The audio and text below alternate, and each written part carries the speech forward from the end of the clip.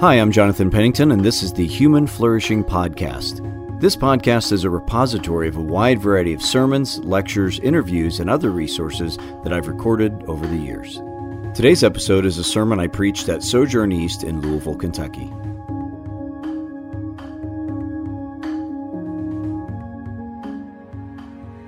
So finally, before we welcome Pastor Jonathan to the stage, would you join me in standing for the reading of God's Word? Today's scripture comes from Ecclesiastes 5, verses 10 through 20. Whoever loves money never has enough. Whoever loves wealth is never satisfied with their income. This too is meaningless. As goods increase, so do those who consume them. And what benefit are they to the owners except to feast their eyes on them? The sleep of a laborer is sweet, whether they eat little or much. But as for the rich, their abundance permits them no sleep. I have seen a grievous evil under the sun, wealth hoarded to the harm of its owners, or wealth lost through some misfortune, so that when they have children, there is nothing left for them to inherit. Everyone comes naked from their mother's womb, and as everyone comes, so they depart. They take nothing from their toil that they can carry with their hands. This too is a grievous evil. As everyone comes, so they depart. And what do they gain since they toil for the wind? All their days they eat in darkness with great frustration, affliction, and anger. This is what I have observed to be good, that it is appropriate for a person to eat, to drink, and to find satisfaction in their toilsome labor under the sun during the few days of life that God has given them, for this is their lot. Moreover, when God gives someone wealth and possessions and the ability to enjoy them, to accept their lot and be happy in their toil, this is a gift of God. They seldom reflect on the days of their life because God keeps them occupied with gladness of heart. This is the word of the Lord. You may be seated.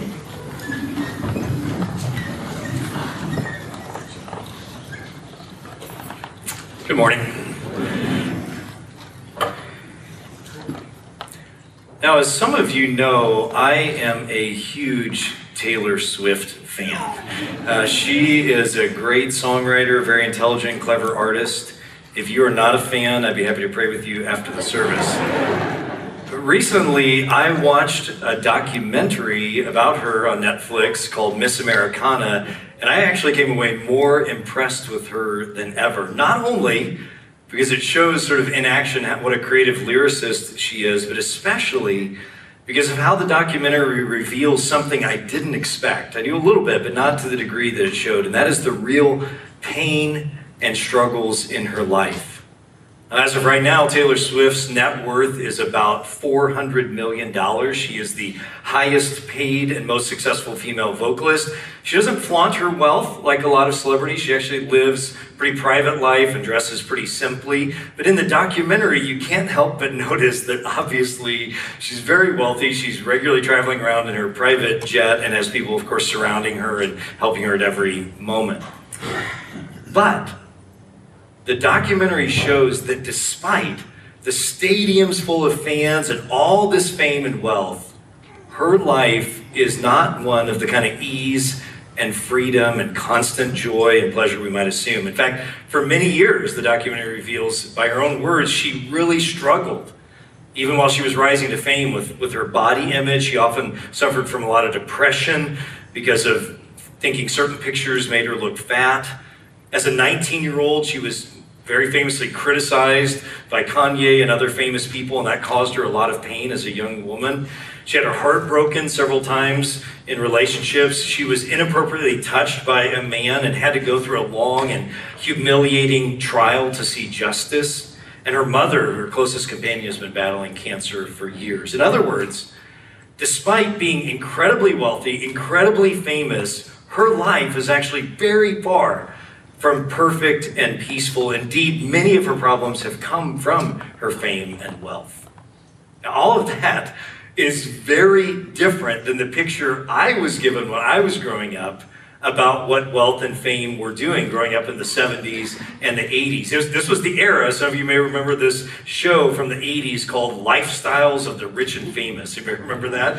And it featured Robin Leach, who would travel around and show off the extravagant homes and properties and lifestyles of the mega rich athletes and socialites. And it always looked so amazing and so perfect. There was no hint of like personal struggles and anxieties and pains. And the host with a glass of champagne would end each episode by saying, "Champagne wishes and caviar dreams."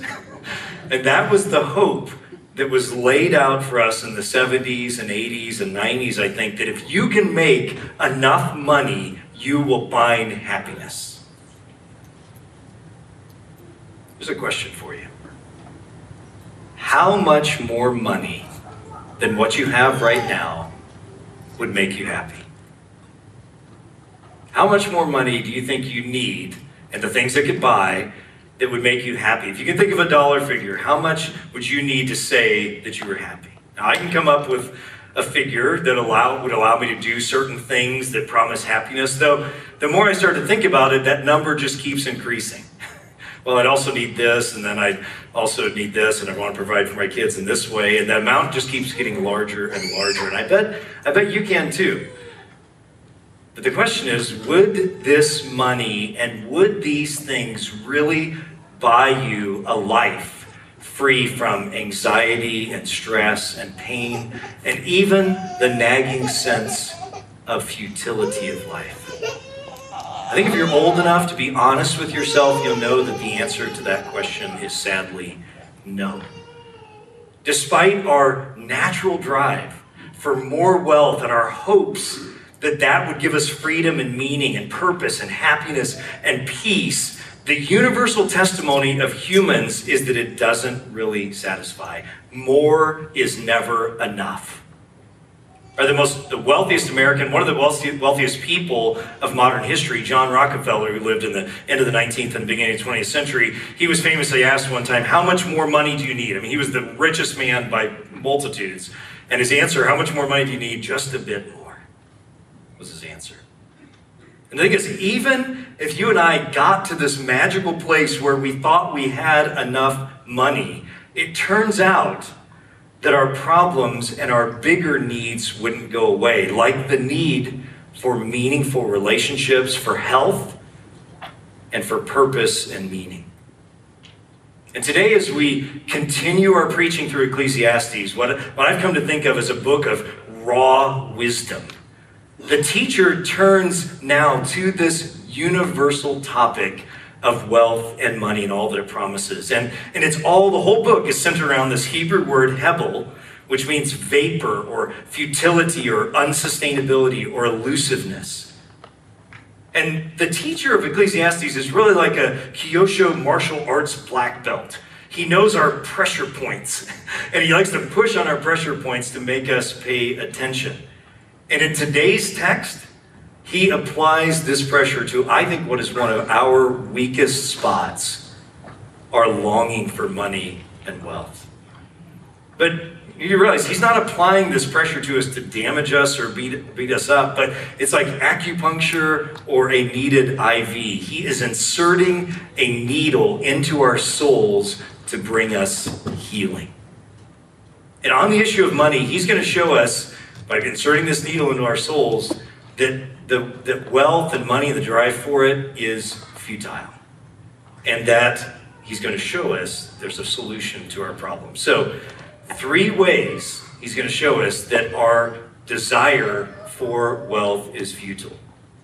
And in the New Testament, we'll come back to this briefly at the end, we're going to see that Jesus and the apostles, they talk about the eternal dangers of wealth, and there are some, but here in Ecclesiastes, which is very typical of Ecclesiastes, it's very earthy, it's daily, it's very pragmatic, and he's going to say there are 3 ways that if you pay attention to wealth in your life, you're going to see that it actually does not bring you life. And here's the first one.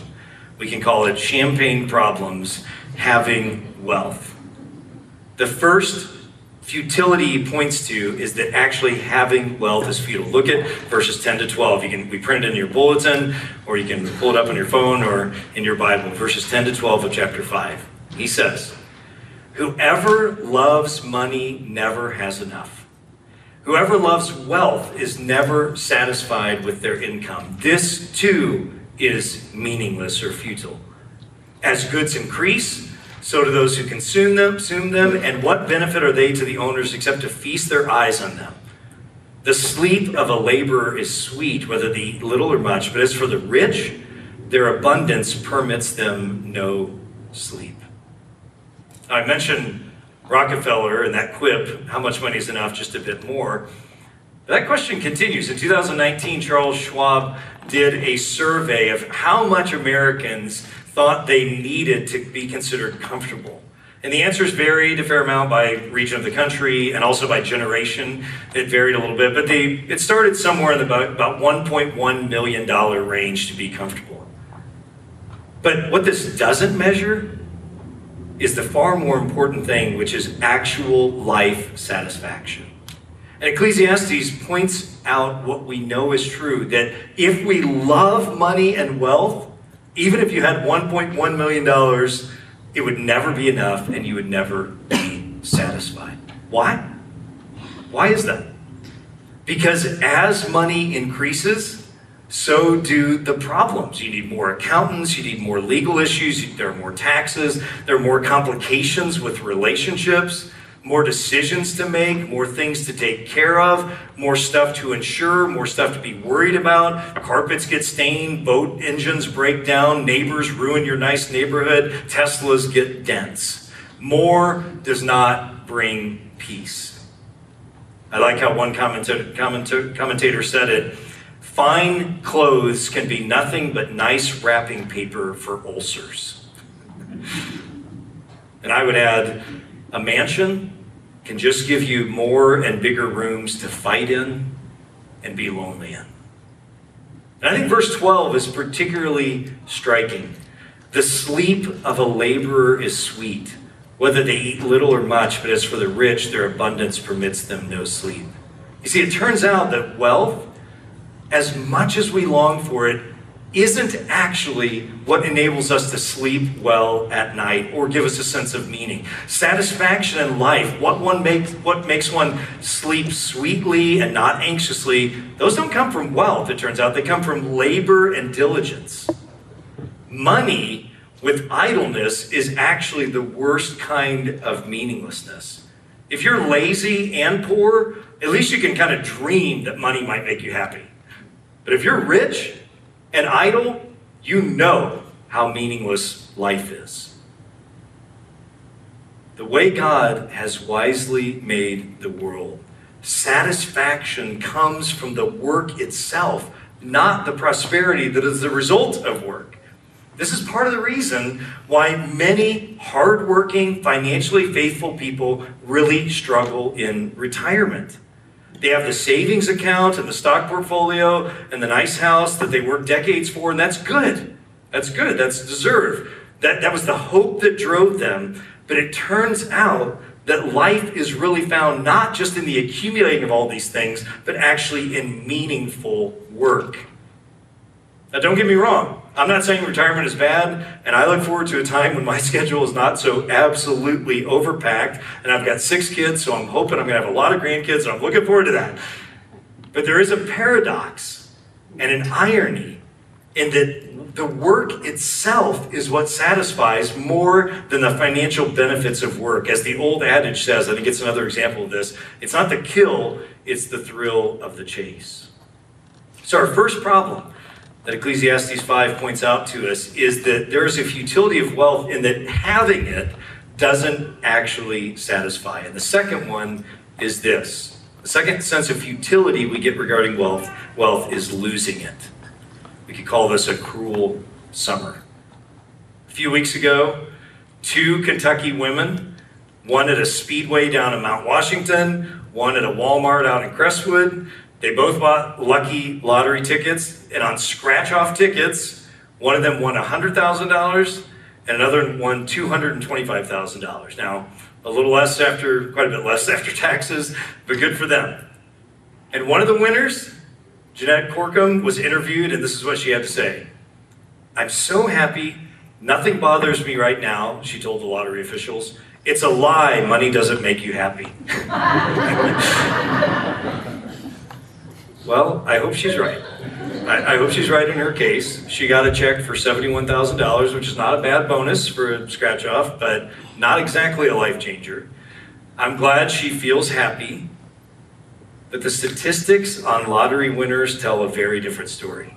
Did you know that a large percentage of lottery winners, we're talking even millions and hundreds of millions, a very large percentage of them end up bankrupt within 3 to 5 years. Lottery winners are actually more likely in America to go bankrupt than the average American. And scientific studies that have been done, psychological studies that have been done on their happiness and their health, finds that they are not better off even despite having tons of money. Similarly, maybe some of you about 10 years ago saw the ESPN documentary called Broke that showed this shocking statistic with real life people that within 2 years of retirement, 78% of NFL players have gone bankrupt. 78%. And within 5 years, 60% of NBA players are broke. Now, what makes these stories so tragic is that what could have been a beautiful summer of life with this financial windfall became a cruel loss. Because you see, the loss of money was actually worse than never having had it. Not only the dissatisfaction, but almost always that money destroys relationships and gives you a deep sense of futility.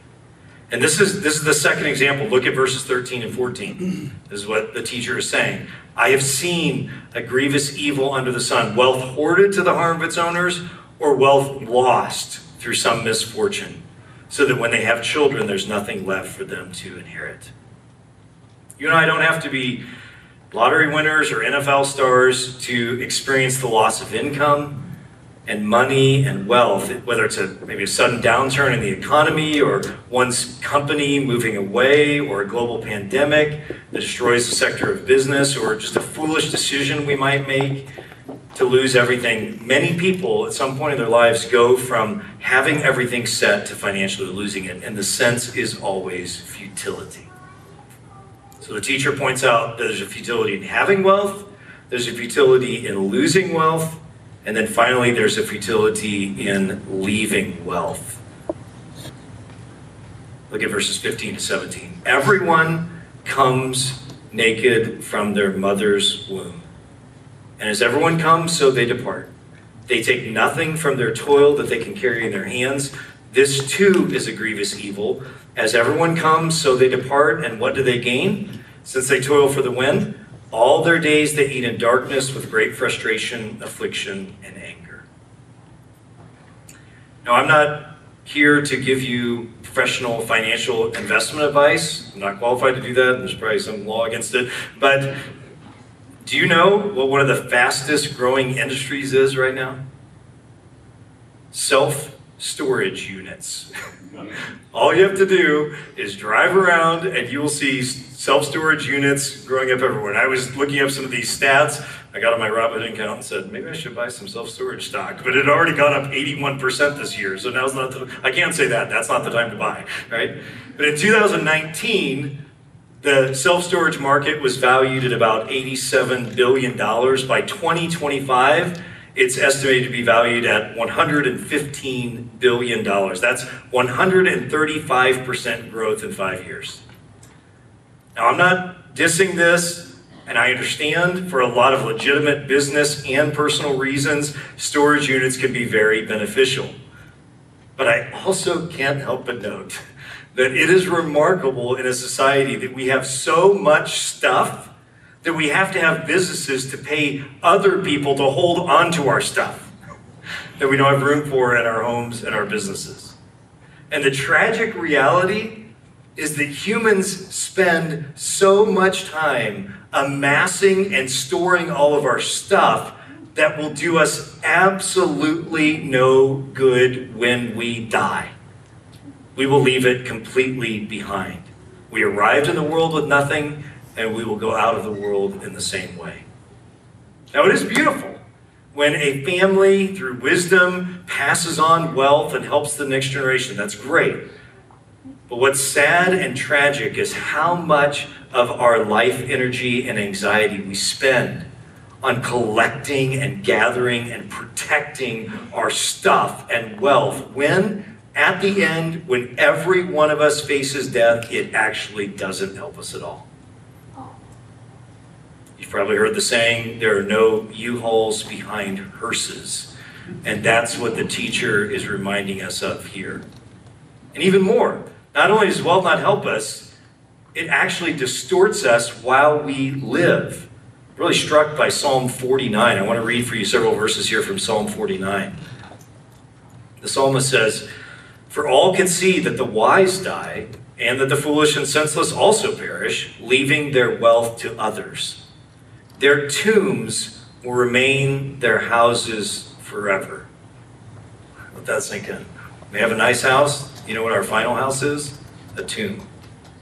Their dwellings for endless generations, though they had named lands after them. People, despite their wealth, do not endure. They are like the beasts that perish. This is the fate of those who trust in themselves and of their followers who approve their sayings. They're like sheep and they're destined to die. Death will be their shepherd, but the upright will prevail over them in the morning. Their forms will decay in the grave, far from their princely mansions. But God will redeem me from the realm of the dead. He will surely take me to himself. Do not be overawed when others grow rich, when the splendor of their houses increases, for they will take nothing with them when they die. Their splendor will not descend with them. Though while they live, they count themselves blessed, and people praise you when you prosper, they will join those who have gone before them, who will never again see the light of life. People who have wealth but lack understanding are like the beasts that perish. Happy Sunday. Death is the ultimate sign that even great wealth cannot sustain anyone. And as the psalmist points out, it actually distorts us and makes us less human. It makes us like beasts. So once again, the teacher of Ecclesiastes is giving us this brutally honest, in-your-face, raw wisdom. Wealth and money and all that they promise are futile. They create actually a sense of meaningless in us when we have it, when we lose it, and when we leave it. So what do? The teacher doesn't leave us there. Look at verses 18 to 20. He says then, in light of all that, "This is what I have observed to be good, that it is appropriate for a person to eat, to drink, and to find satisfaction in their toilsome labor under the sun during the few days of life God has given them, for this is their lot. Moreover, when God gives someone wealth and possessions and the ability to enjoy them, to accept their lot and be happy in their toil, this is a gift of God. They seldom reflect on the days of their life because God keeps them occupied with gladness of heart." In light of the honest look at the futility of wealth, how do we live? Well, the solution, God's solution, is learning the gift of contentment. Now, if you pay attention to how this text works, this actually comes back to the first and biggest problem of money, that it doesn't really satisfy. And now, when we come to the bottom of the text, we see that this is the issue. No matter how much we have, it is never enough. And even again, in a rare moment where we might say that we have enough money, wealth and all that it buys never satisfies our deepest needs, our longings for relationships and connection with others and love and meaningfulness. And in light of all that, Ecclesiastes is asking, where is God in all of this? And the answer is that we can find God and meaningfulness when we receive what we've been given as a gift. We work faithfully and diligently as whatever's set before us, and we enjoy the fruits of our labors, but that's it. We cannot trust in wealth or money to do more than just provide a sense of contentment today. To learn to live with whatever we have, to be present in this moment as a gift from God. Any trust or hope that we put beyond that beyond just contentment in today, any hope or trust we put beyond that in money and wealth, the Bible says we are living the life of a fool. I like how Pastor Zach Eswine says it. The appetite for what money can buy is never satisfied. And thus, the only way to curb this reckless desire is to be content with what God provides. You see, friends, it turns out that the real power in life is not money and wealth. Everything in us says that if you have money and wealth, you'll have power. But the real power in life is actually to learn to be content with whatever you do have. Our daily bread, as Jesus will call it. That's where the power of life is found. And once again, we see that the Bible is so remarkably wise and sophisticated in its view towards the world and how we relate to him. I like how Joe Grigney describes this. He says, Christianity is a paradoxical religion in that it is both world-affirming and world-denying at the same time. Christians celebrate creation, which includes all the goods of the world, because it is made by God. And Christians also treat creation, in a sense, lightly, because it's not God. Let that sink in. Do you see what he's saying? The key to contentment with the things of the world comes from affirming that what we have is a gift from God. It's good. The things that we're given are good and not to be denied or rejected while we recognize them as gifts. We recognize that these things are good, but they are not God. So they will never really satisfy. And life, the teacher of Ecclesiastes is saying, is found in finding that sweet spot, that wise middle, that key to living life well and wisely, and that is receiving all that we have as a gift from God and trusting him enough to say, it is enough. I can be content with what God has provided me for today. I love how the writer of the Proverbs near the end of his book says it this way. Give me neither poverty nor riches, but give me only my daily bread. Otherwise, I may have too much and disown you and say, who's the Lord? Anybody tempted with that? Or I may become poor and steal and so dishonor the name of my God. You and I must never forget the crucial phrase that Jesus himself uses when he's talking about all this topic. You remember this phrase he uses? He calls this the deceitfulness of riches. The deceitfulness of riches. Do you believe that phrase? Do you realize and believe that wealth actually has the power to deceive you? And I mean you, and I mean me. I don't mean somebody else, like, oh, I can't wait till somebody else hears this sermon. That's never a good sign, right? I'm talking about you. Do you realize that wealth has the power to deceive you?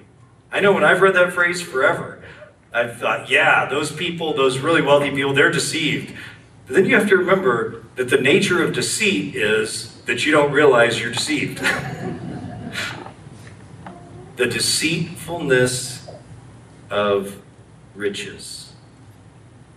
The solution is to live this day, whether you have great wealth or not, as a gift from God. Content with what you do have, not letting the longing for more, the perception or the belief that if you got more, you would be happy, not letting that deceive you and blind you. Friends, there is no life in living that way. So to bring this home today, I want to press into just one more level beyond, I think, what Ecclesiastes does to what the real issue is, and I want to offer you an invitation. So the issue and the invitation. What is the real issue with wealth and money? Despite you and I, if we're honest with ourselves, recognizing that it doesn't really satisfy, it's futile, why does it still have such a power over us? Why?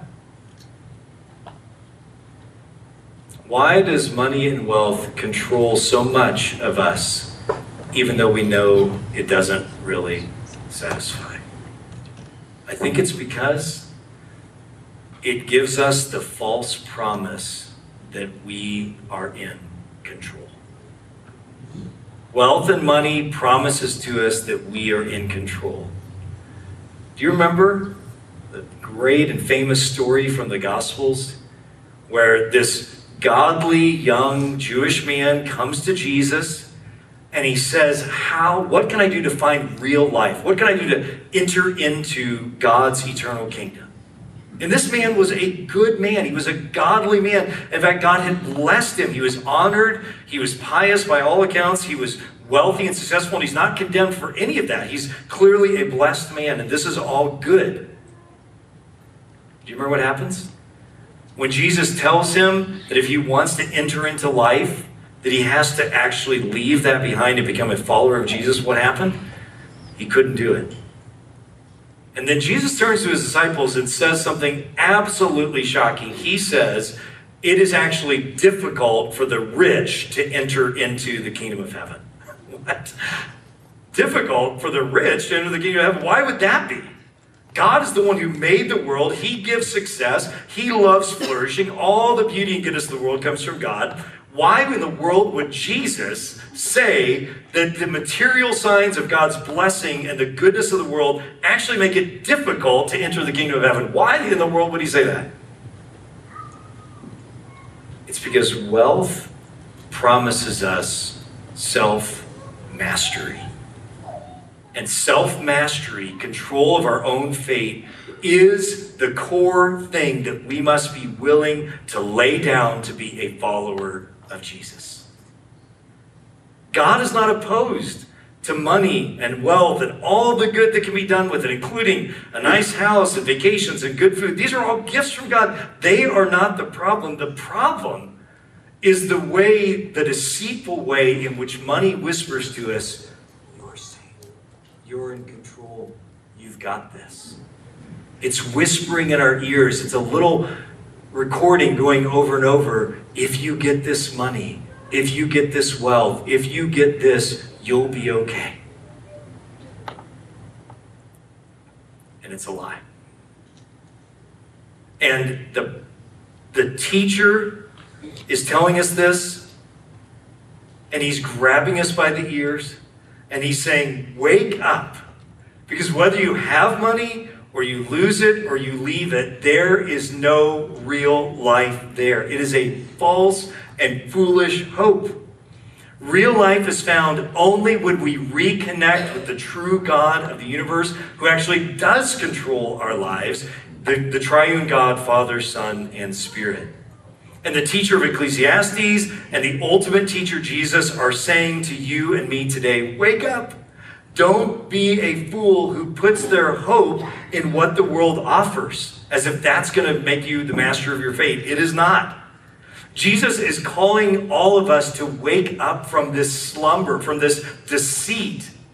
And it's like he's rushing into the burning down crack house of our money-blinded stupor. He's slapping us across the face so that our eyes come into focus again. He throws us on our back and he's running us out into the fresh air of the kingdom of God and saying, wake up, this deceitfulness is not going to bring you life. So I want to invite you today, as God's representative, God is inviting you today to the wisdom that will actually give you the flourishing life you long for. It is not going to be found in the futility of wealth and money and all that they promise. And maybe today it's for the first time, or maybe for the 500th time, a reawakening, a recentering of our lives on God himself, remembering that whatever we have is a gift, and it's to be enjoyed in the proper relationship to God. I mentioned this 6 weeks or so ago when we were back in Ecclesiastes chapter 2. You and I need to constantly relearn the difference between loving things and using things. We use the gifts God has given us while we only love God. But every time we get this backwards, where we love the gifts and use God, we never find life. We never find contentment. And this text is reminding us again, we love God as the giver of gifts, that we learn to be content with whatever we have today. So today, friends, the Spirit is calling you and me back to living with godly wisdom under the sun as we seek Him. Let me pray. Thank you for listening to the Human Flourishing Podcast. To learn more or get in touch with me, visit my website, jonathanpennington.com.